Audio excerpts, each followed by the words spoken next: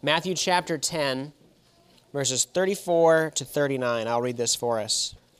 Do not think that I have come to bring peace to the earth. I have not come to bring peace, but a sword. For I have come to set a man against his father, and a daughter against her mother, and a daughter-in-law against her mother-in-law. And a person's enemies will be those of his own household. Whoever loves father or mother more than me is not worthy of me. And whoever loves son or daughter more than me is not worthy of me. And whoever does not take his cross and follow me is not worthy of me. Whoever finds his life will lose it, and whoever loses his life for my sake will find it. You can be seated. Good morning once again. You may have noticed by now that my voice isn't quite up to par of what it normally is. In fact, I don't think I could possibly preach for more than maybe 2 or 3 hours. Well, as we once again prepare to dig into Matthew's gospel, I want to take a few moments to remind us of the context into which this passage falls. I know I do this pretty much every week, and I'll probably keep doing this as we move forward because context is so crucial in understanding what we are studying. In fact, the first most important 3 rules of Bible study is 1, context.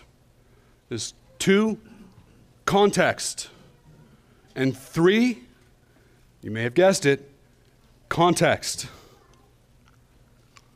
I also think it's worth taking a few minutes to remind us where we have been in this text, because I expect that many of us haven't spent a lot of time in Matthew this week, either reviewing last week's sermon or looking ahead to what we'll be covering today and in the weeks moving forward. And so we need the reminder so we can get caught up, to be reminded about where we're at in the flow of the narrative so that we can get as much as possible out of what we are studying today. So for a few weeks now, we have been looking at Jesus commissioning his disciples for the evangelistic gospel work, for the work of going throughout all the cities of Israel to proclaim the gospel of the kingdom. We began with Jesus' compassion, that Jesus, as he ministered in all the towns of the region, saw the people of Israel. They were lost and leaderless. They were being devoured by those who should have been shepherding them. They needed the good news of the kingdom of God, yet there were so few who could bring that message to them. And so Jesus commissioned his disciples that they might themselves go out to bring this message to the people, and that they might pray to the Lord of the harvest that God would raise up even more faithful messengers to go and proclaim this truth to the people. Jesus then began to prepare his disciples for what they would face as they brought the message of the kingdom across all the cities of Israel.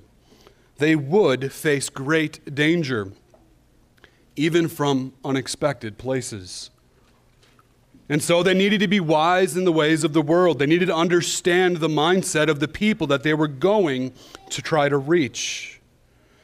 And yet at the same time, they needed to remain innocent of the world's evils.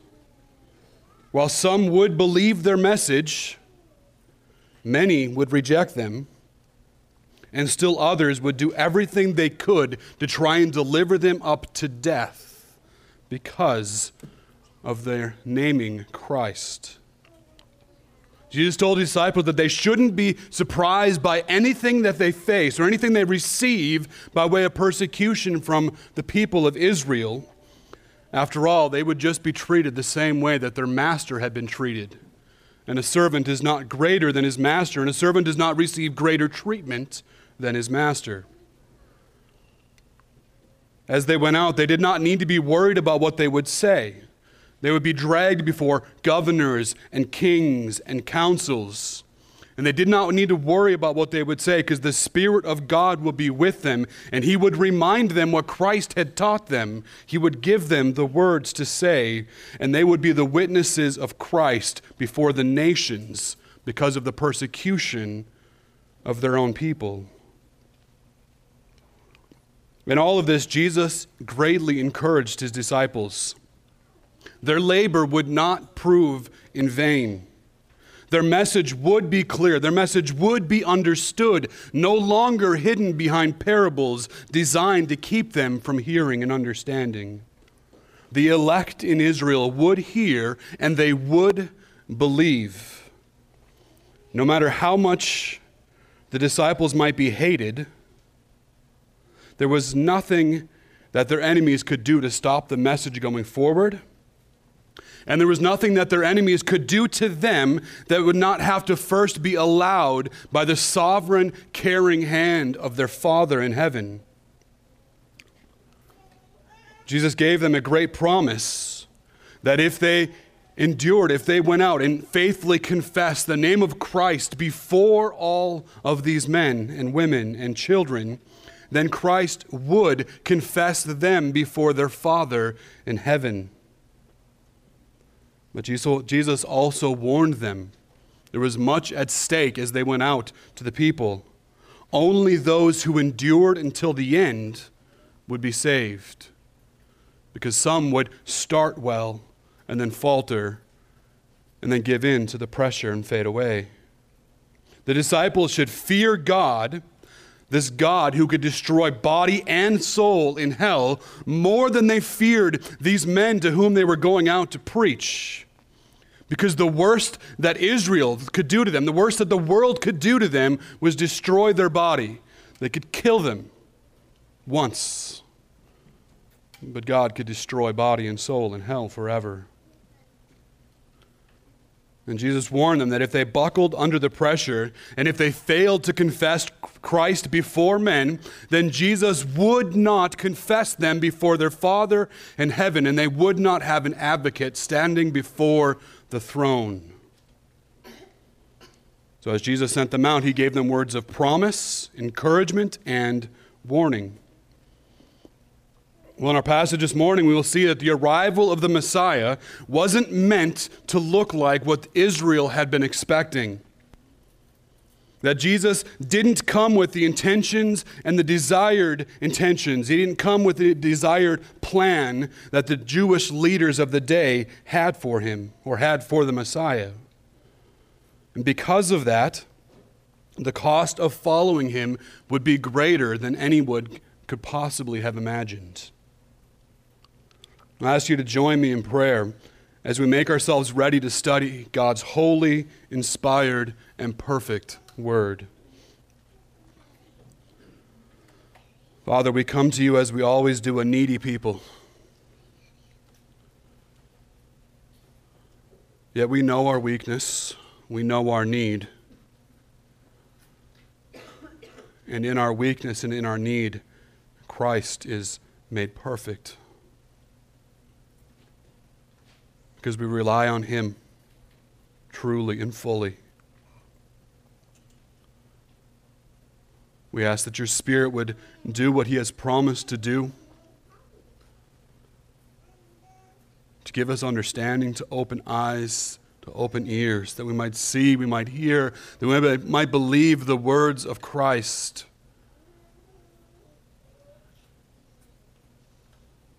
That as needed we would be rebuked, as needed we would be corrected, as needed we would be encouraged, as needed we would be strengthened. That new life might even be given through the preaching of this word, even as conviction falls on those who are in sin.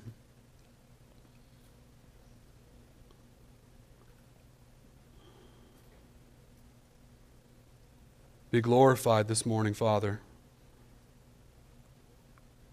Praise in Jesus' name. Amen. So after warning his disciples about the cost of denying him before men, Jesus said something that no doubt would have come as quite a shock to those who heard him. In verse 34, "Do not think that I have come to bring peace to the earth. I have not come to bring peace, but a sword." If we look at what Luke included, Luke actually included something before that statement in his gospel. In Luke 12:49, he said, "I came to cast fire on the earth, and would that it were already kindled." If the image of sword wasn't enough to show that there was some aggressive purpose in the coming of Christ, the language of coming to cast fire on the earth should clear that up for us. Jesus said he did not come to bring peace, but a sword. He came to cast fire on the earth. So instead of coming with an olive branch that might have signified the end of hostilities, Jesus brought a sword. He brought an instrument of warfare. And not a shield that would be a sign of protection and defense, but an offensive weapon. Because Jesus came, there would be conflict. There would be battle. And he came armed and prepared. Of course, you might ask, why would that message, why would that statement from Christ have been so shocking to disciples when they heard it? Well, it's because the people of Israel had expectations that when the Messiah came, he would bring peace. That when the Messiah came, their struggle was supposed to be over. They had suffered much as a nation for centuries. They had fallen to one oppressor after another, and they were resolutely steadfast that when the Messiah came, that cycle of violence was going to be over. They expected the Messiah to come and unite them, to come and be their champion, and to throw off the yoke of the nations. Of course, where did they get that idea? Let's look at a couple places that should be pretty familiar. Isaiah 2:4. He shall judge between the nations and shall decide disputes for many peoples. And they shall beat their swords into plowshares and their spears into pruning hooks.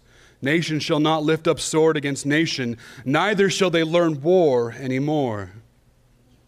One that we remember every Christmas, Isaiah 9:6 and 7. For unto us a child is born, to us a son is given, and the government shall be upon his shoulders.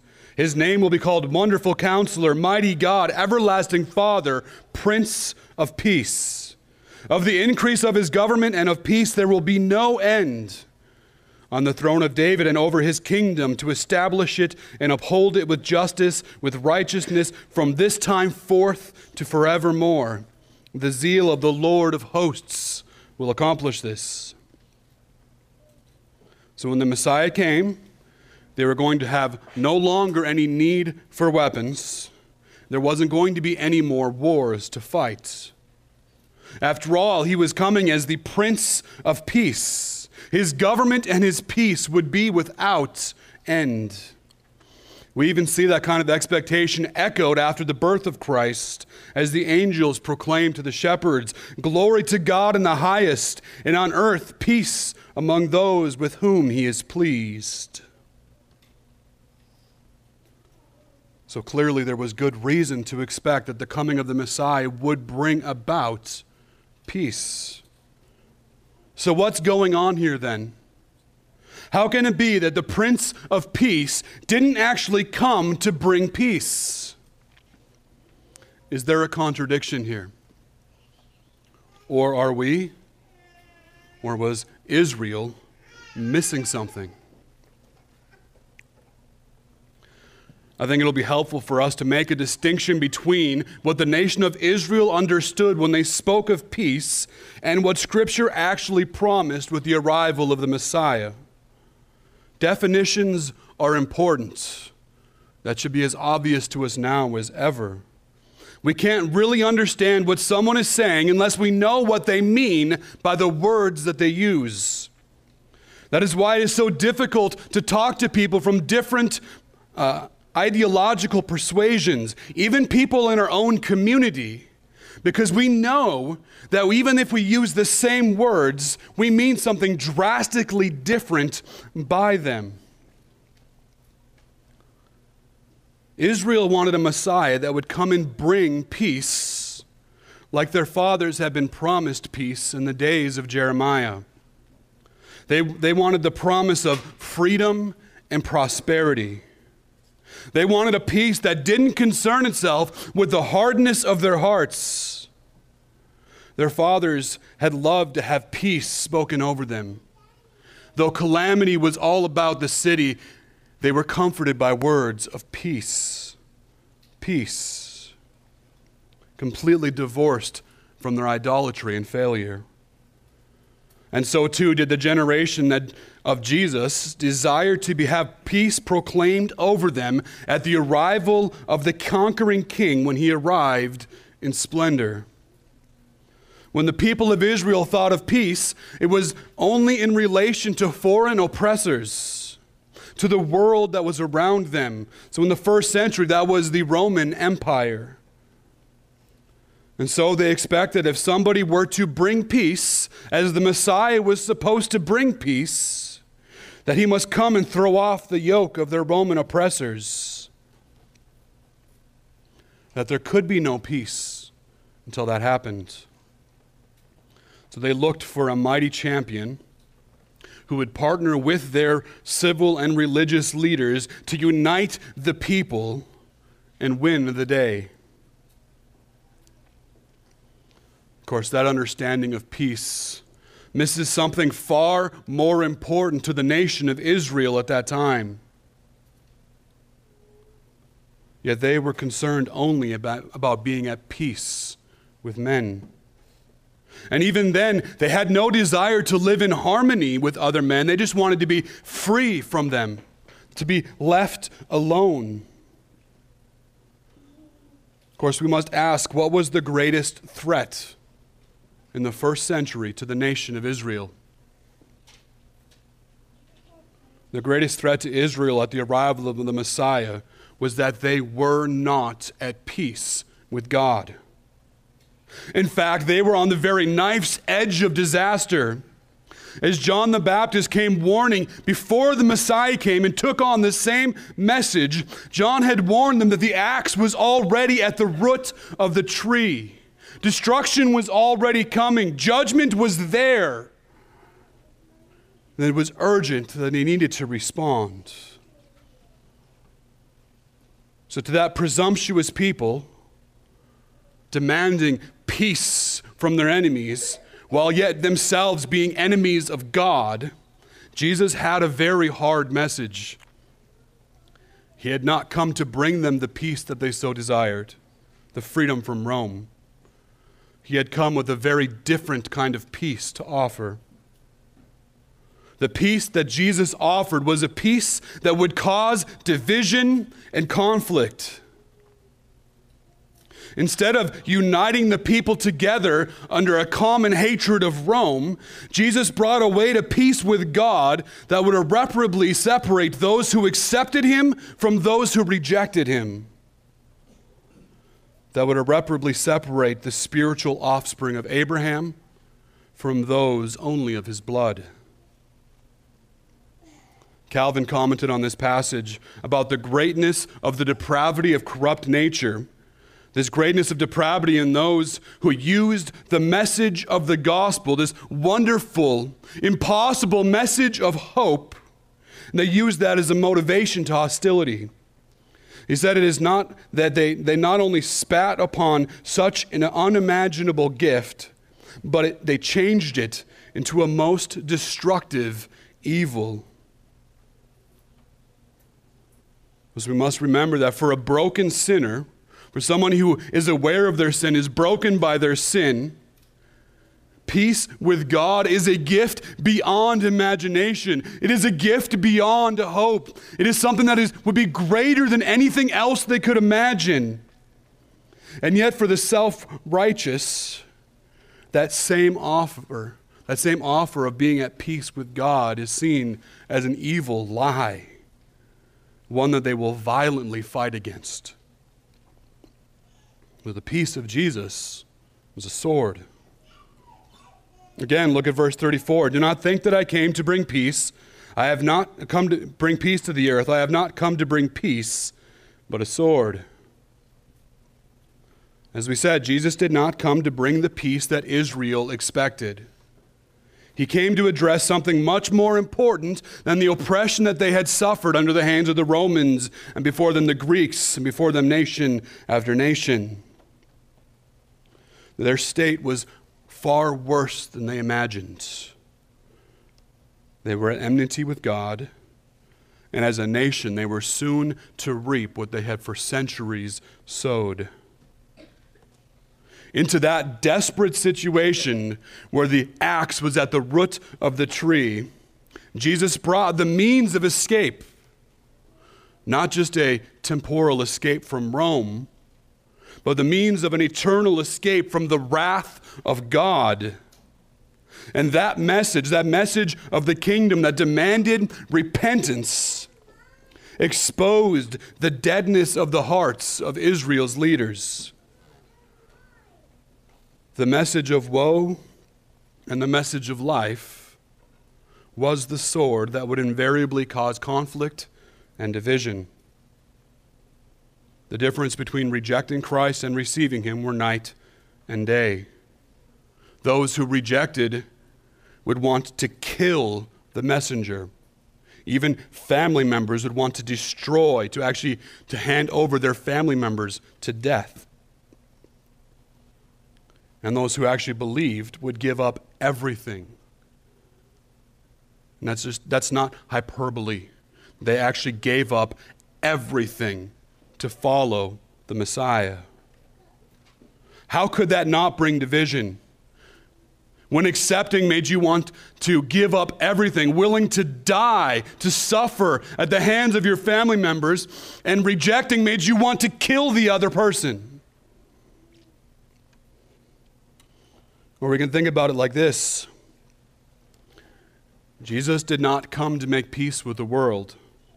He came to bring a clash of kingdoms. Jesus was born king. His rule and his kingdom were a threat, an existential threat to the established powers of the earth. Where opposing kingdoms clash, there can be no peace either without radical compromise or total victory.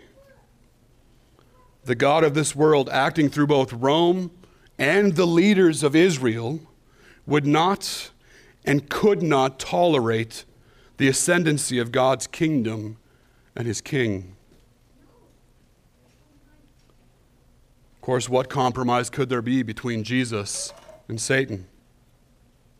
Could King Jesus compromise in order to make peace with the scribes and Pharisees? Could he compromise to make peace with men who valued the traditions of men rather than the commands of God? Could Jesus make peace with men who continued to be idolaters, blasphemers, murderers, adulterers, liars, and thieves? Could Jesus, the Holy One of God, could he compromise with sin in order to find some way to get along, to coexist in peace?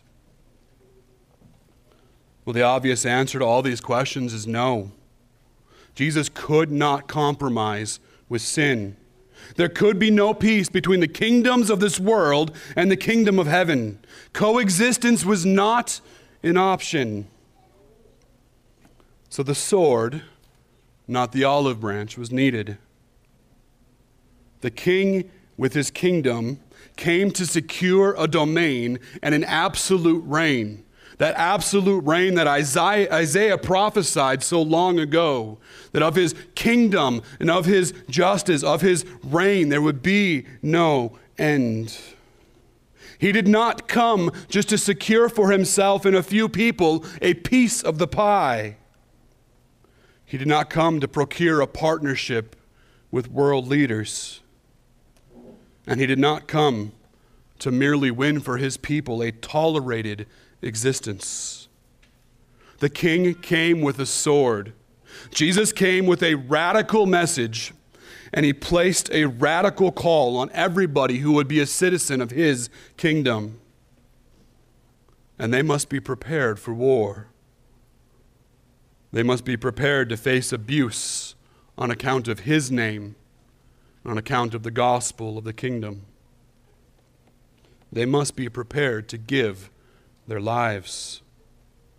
Jesus pressed further into this imagery of conflict in 35 and 36. For I have come to set a man against his father, and a daughter against her mother, and a daughter-in-law against her mother-in-law, and a person's enemies will be those of his own household.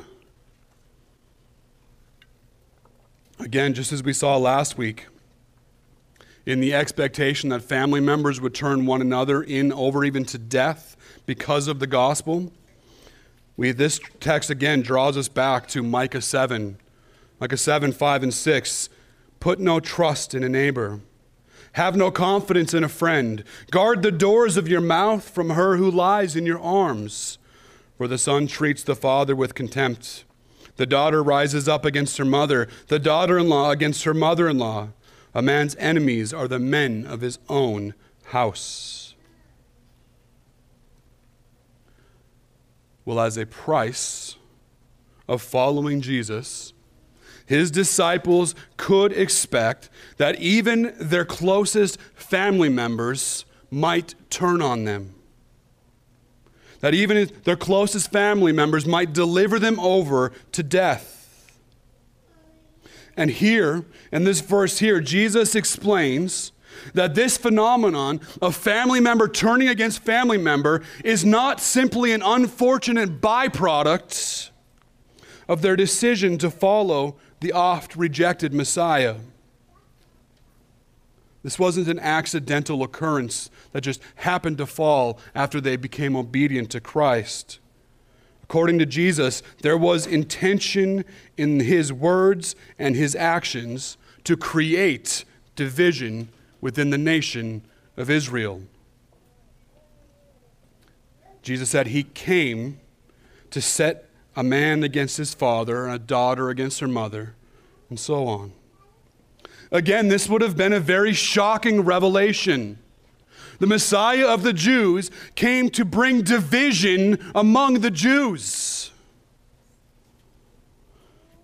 Well, if we're going to understand Jesus' intention, the purpose in his creating division among the people, we need to remember something of the makeup and the history of the nation of Israel. Israel was indeed chosen as a nation to be God's people, to be his possession among the nations of the earth. And yet, as we look through the history of Israel in the Old Testament, we see that a great many among that nation did not follow God, did not obey his laws, did not trust in the promises of their God. We see regularly in the Old Testament that a large portion of the nation was apostate, completely sold out to idolatry, offering their children up in the flames as a sacrifice to a pagan god. Yet there was also always a faithful remnant that God kept from idolatry. Paul, in his letters to the Romans, would comment on this situation. Paul differentiated between those who were the offspring of Abraham according to Abraham's faith and those who were offspring of Abraham merely by the flesh.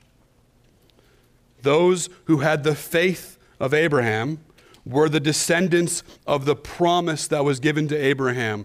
The promise that his descendants would be as the stars in the heaven, that he would have a seed that would be a blessing to the nations. Those who were not of the faith of Abraham were something else. Until the arrival of the Messiah, the nation of Israel needed to be preserved. God had a purpose for this nation.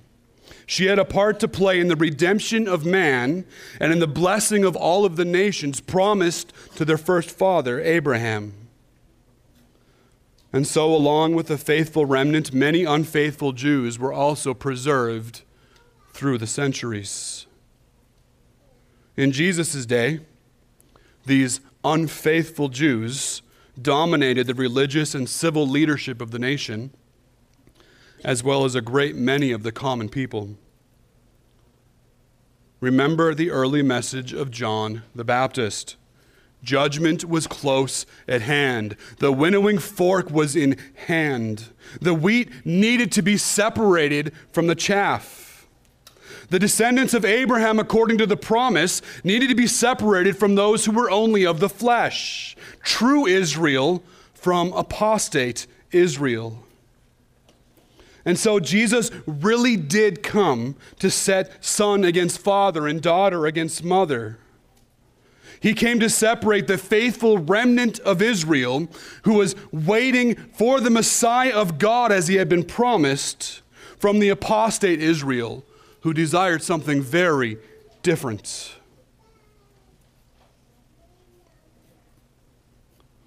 He came so that the wheat might be gathered into the barn before the chaff was burned away.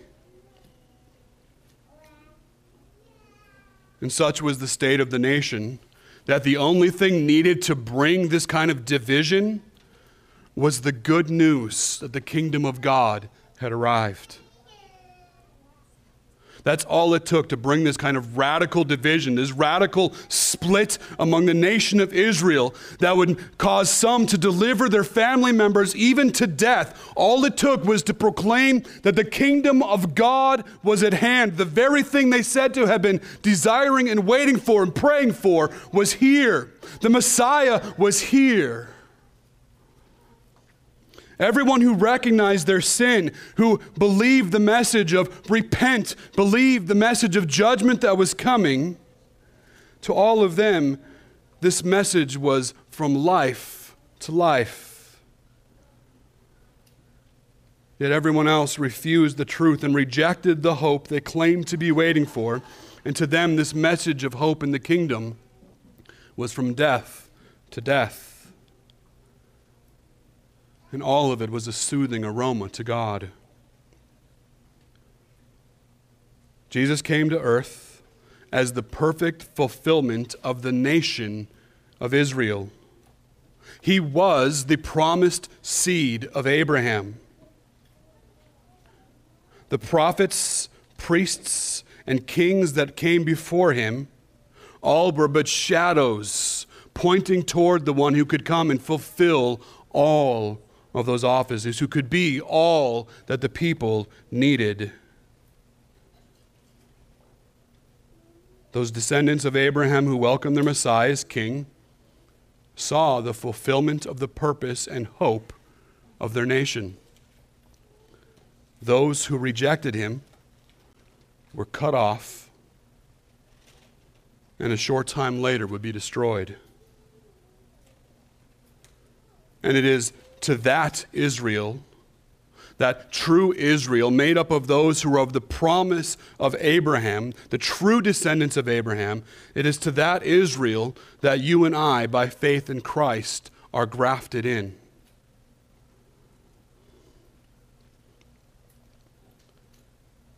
Well, to the hard reality that Jesus intended to bring division to the nation of Israel, Jesus once again spoke of the total claim that he made on his disciples. Whoever loves father or more than me is not worthy of me. Whoever loves son or daughter more than me is not worthy of me. Of course, this isn't the first time that Jesus has made some kind of strong, bold, radical claim on the lives of his disciples. All through the Sermon on the Mount, Jesus gave a seemingly impossible standard to which they were called. They must have a righteousness even greater than the Pharisees. They were to be the salt and light in society, to flavor and preserve the world and to give light to the gospel of God. They were to obey God's commandments even in their thoughts and the intentions of their hearts. They couldn't just keep themselves from acting out in sin. They had to purify themselves from sin within. There was no part of the disciples' life that they could claim as their own. Christ claimed total ownership over all of it. They had to be singularly devoted to Christ. They could not serve two masters. They were to let go of the worry about the things of the world that the Gentiles chase and instead seek first God's kingdom and God's righteousness. All that they had already heard. And now Jesus told them that if they loved father or mother or son or daughter more than him, they were not worthy of him. Well, Luke records this teaching of Christ in even stronger language. He recorded that if anyone comes to me and does not hate his own father and mother and wife and children and brothers and sisters, yes, even his own life, he cannot be my disciple. And because we so often need to state the obvious, Jesus wasn't telling his disciples that they had to hate everyone they loved the most if they were going to follow him. That would be an absurd claim when he has already told them that they needed to love even their enemies. And certainly Jesus would not condemn what is elsewhere commanded and commended in Scripture. Parents must love their children. Children must love and honor their parents. Matthew and Luke both record a message with the same meaning from Jesus. A message that would have been clearly understood by those who heard him according to their common usage of language and the way that they emphasize things in their speech. The message is this, that the disciples' love of Jesus must greatly surpass even the strongest and most natural love that one would have for their parents, for their spouse, or for their children. Of all the radical claims that Jesus would place on his disciples' life, this one might be the most extreme. It may go most against their nature. One commentator stated that this saying of Jesus is either that of the Messiah or a maniac. That is, to be able to make this kind of demand on another person, someone would have to be either certifiably insane or they would have to be God. The gospel would bring division even between family members. The disciples were promised this. His disciples must love him even more than they love parent or child, because it was very possible that they were going to have to make that decision. They were going to have to choose their family or choose the Messiah, the hope of their nation. Family or Christ.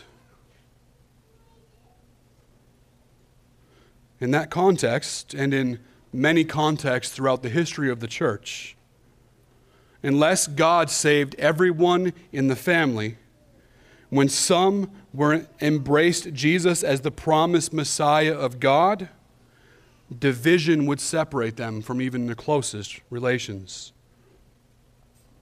So unless a follower of Jesus loved him more, they would not be able to bear that separation. And so therefore they would not be able to bear the cost of discipleship. And as if that cost of discipleship was not already high enough, Jesus continued, "Whoever does not take his cross and follow me is not worthy of me." To put it another way, to embrace Christ is to embrace martyrdom. Matthew 16:24, when Jesus told his disciples, "If anyone would come after me, let him deny himself and take up his cross and follow me." Luke 14:27, "Whoever does not bear his own cross and come after me cannot be my disciple." And beloved, when we talk about embracing the cross, we need to understand what it meant to this first century Jew living under Roman oppression. It is far too easy for us, separated from these events by 2,000 years and from probably a century since public executions were in vogue, to miss the significance of this. For us, the cross has been sanitized. Either because when we look at the cross, we see the love of our Lord, or because it has become little more than a symbol of our religion. In reality, the cross was a monstrously grotesque device of torture and execution. The cross was a tool used by the Romans to kill slowly and painfully so that their victims could suffer and that they could contemplate for a long period of time what brought them to that end.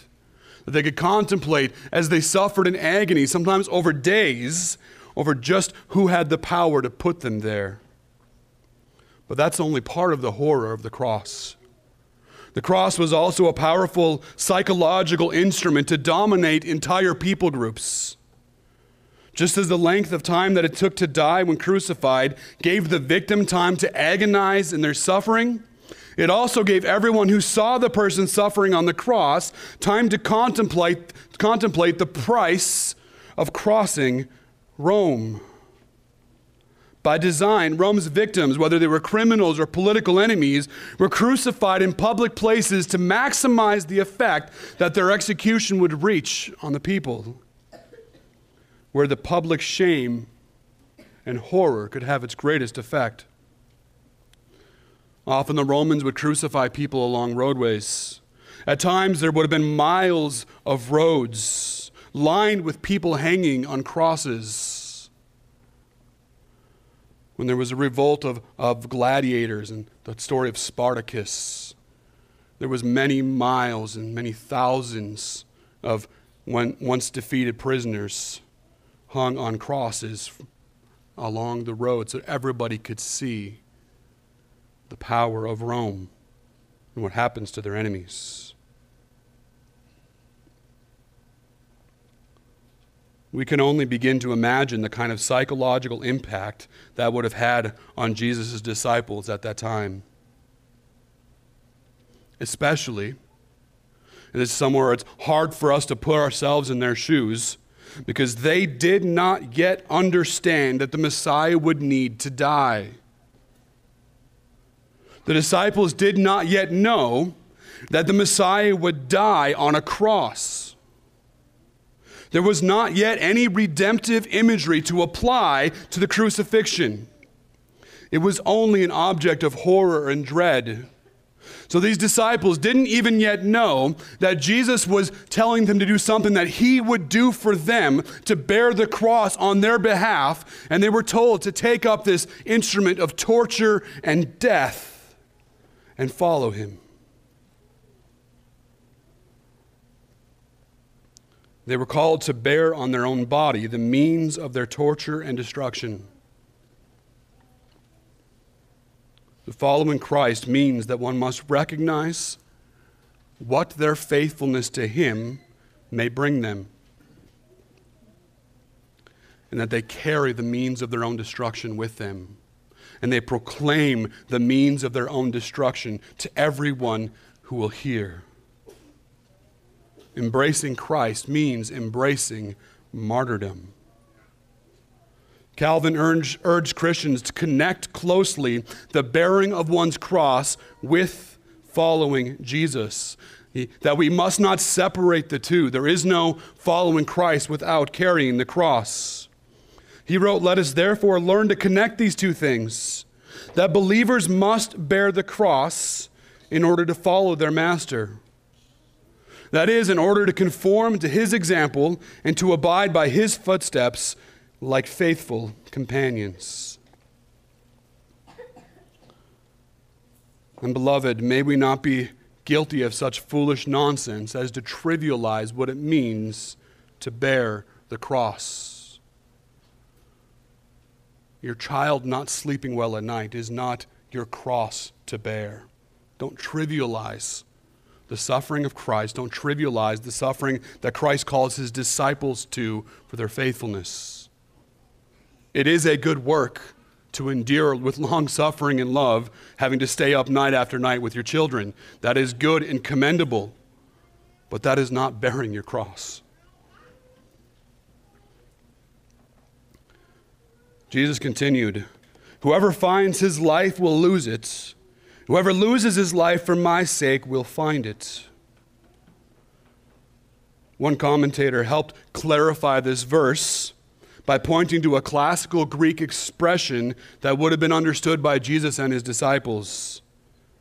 He wrote, "Those who lose their soul or their life, whether in actual martyrdom or self-disciplined denial, will find it in the age to come. Those who find it," saying that expression of find it in classical Greek means to win or to preserve it. Those who find it or win or preserve it by living for themselves and refusing to submit to the demands of Christian discipleship lose it in the age to come. Well, that sounds right in line with what Jesus told the disciples in John 12, 25, and 26. Whoever loses his life, whoever loves me, whoever loves his life loses it. Whoever hates his life in this world will keep it for eternal life. If anyone serves me, he must follow me. And where I am, there will my servant be also. If anyone serves me, the Father will honor him.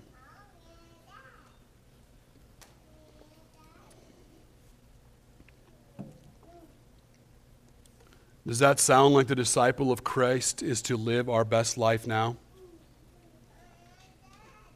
The world promises purpose, happiness, and peace right here and now if we will just go along with the flow. Many wolves in the church promise much the same thing. Come to Christ, be a part of the church, give to the church, and you will be blessed and happy and have all that you need and what you want, and you will be fulfilled. Wicked men draw your eyes to what can be obtained and enjoyed now, and they teach you to give no thought to eternity or to future generations. And yet Christ calls his disciples by faith to forsake everything now that they might obtain everything in the age to come. When we consider what Jesus promised to his disciples, it kind of sounds like Jesus wasn't very good at recruiting, doesn't it? Jesus offers peace, but it is not the kind of peace that the world understands or wants. He offers life, though following him might cost you your life. He offers hope, though it is on the other end of what might and probably will be a lifetime of suffering and persecution, and that even at the hands of your family members and countrymen. Whoever finds his life, whoever wins or preserves his life will lose it. The striving after those things that are temporal will cost you the things that are eternal. If we spend ourselves and our lives seeking to establish our wealth, our identity, our standing, to protect what we have, to prosper in this life, for this life, we will lose everything. And even if somebody succeeds beyond the normal hope of man and gains the whole world, and yet they lose their soul, what good have they gained for themselves? What good is it to be the richest man in the world, to be sending rockets into space, if you deny the Son of God? It will be punished in eternal flame. Whoever loses his life for my sake will find it. That is no doubt true in a literal sense, as in those who are martyred because of their faith in Christ and their obedience to Christ, those people will find eternal life. But that is also true in a day-to-day sense. If we die daily to self, putting to death the deeds of the flesh, we will find our life in Christ, and we will find a life that no one can take from us, no matter what they do to the body. And I often wonder if that is not the more difficult path. To die in a moment of glorious obedience and martyrdom is over in a moment. But most of us will be called to endure day after day, year after year, to slowly and continually die to self.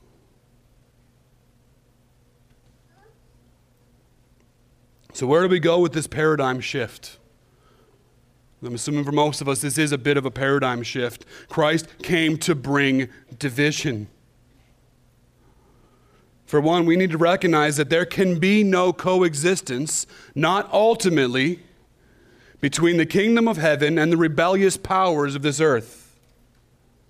There can be no peace without the total victory of the gospel and of the kingdom of God. There can be no peace without total victory. And that is, after all, the great moment to which all of history is building.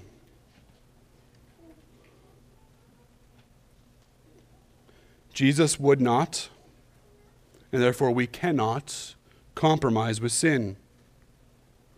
All too often, those who claim to follow Christ have thought themselves wiser than Christ and tried to make peace with the world by means of compromise.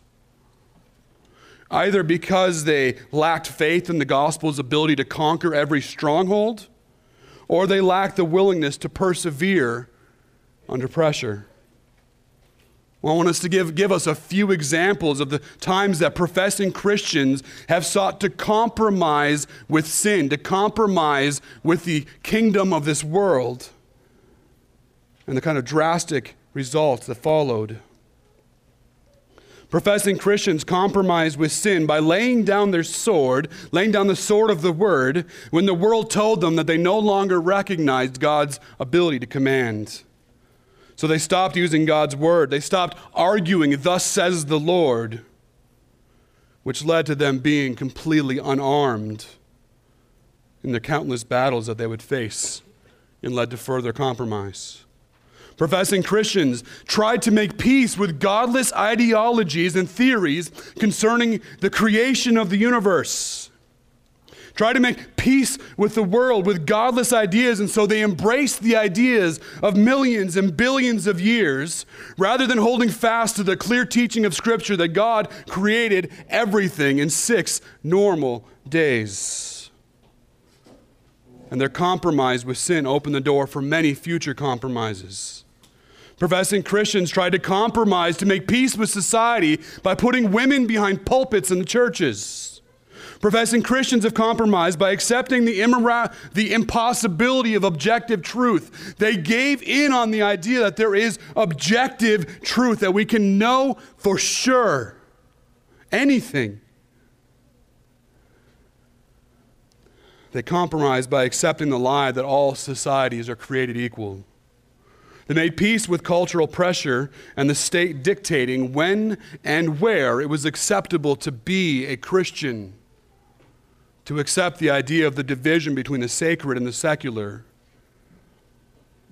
Beloved, we are called to be at war with the powers of darkness in this life. And we have the example before us that if we are faithful to the cause of Christ, we will elicit a violent response from his enemies. You don't have to go on the offensive trying to insult and offend people, rubbing their faces in their sin. If you simply are faithful to Christ and faithful to the message of the gospel, you will elicit a violent response from them.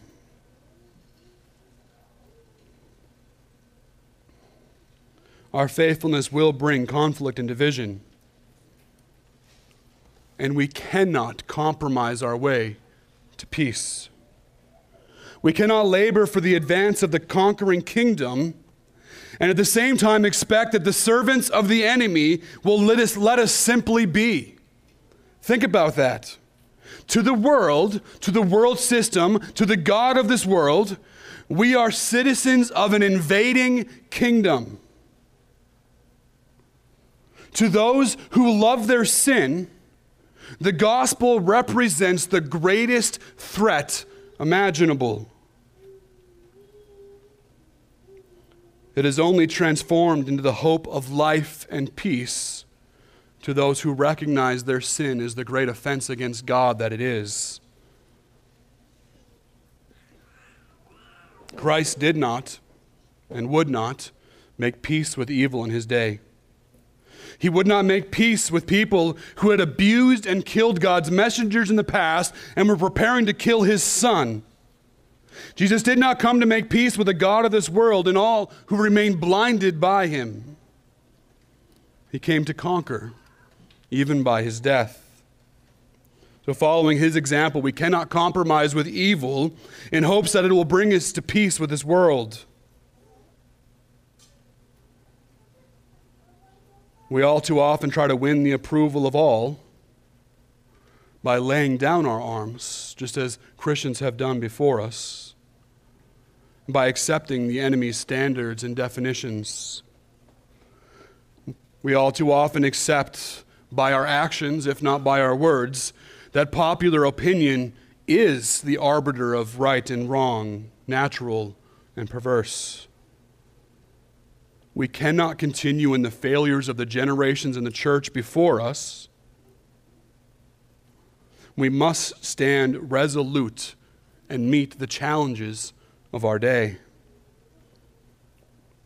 We cannot compromise on the abomination that is legalized abortion. Sadly, even most of the leadership of the so-called pro-life movement has compromised on the issue of abortion.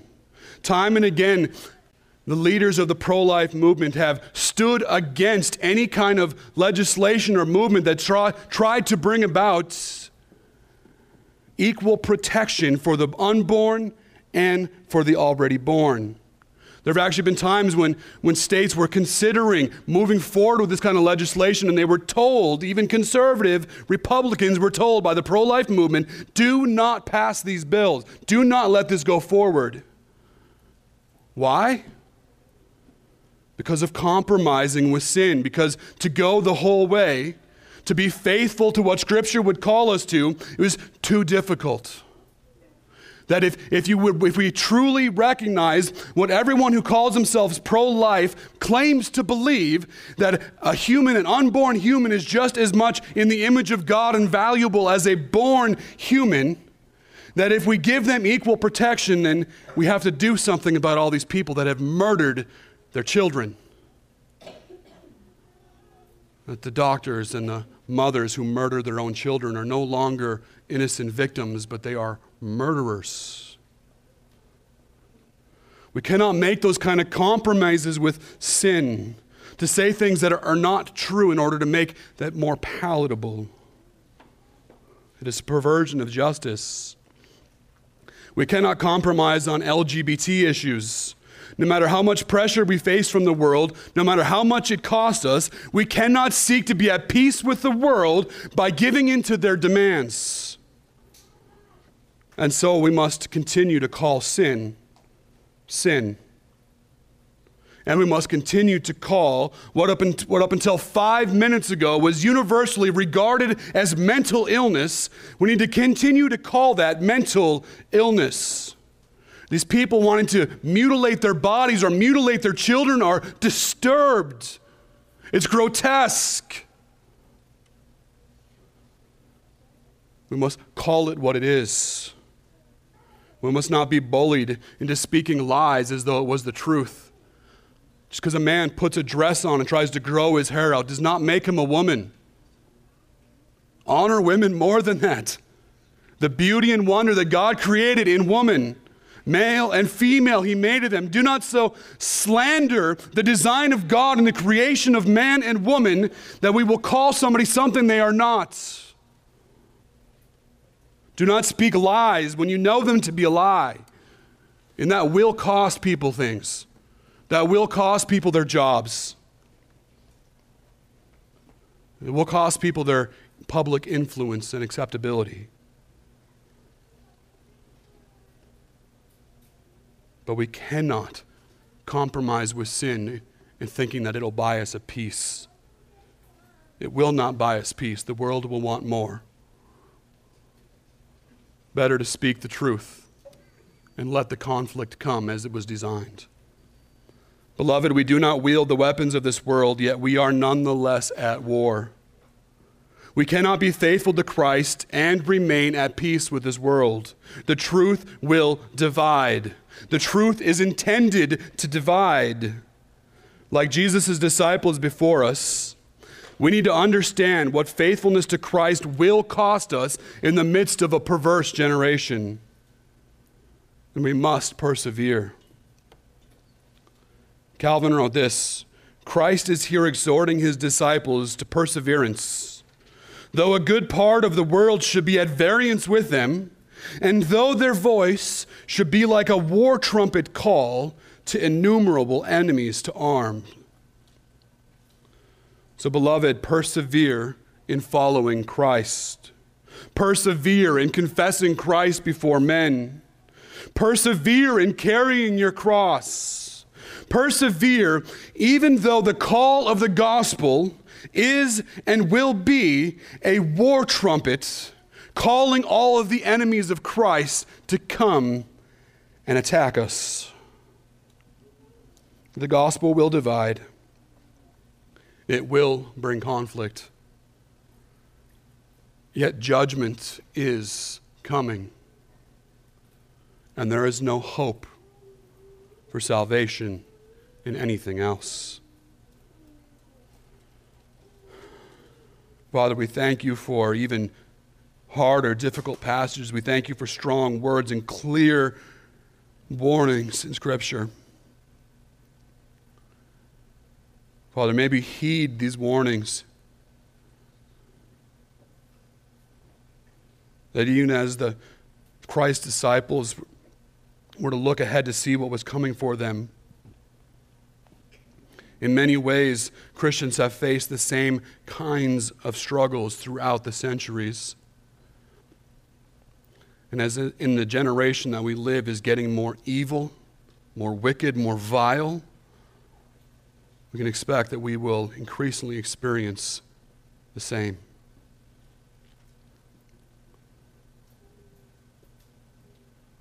Father, let us not strive for conflict, but let us be ready and welcome it, knowing that your truth will bring division.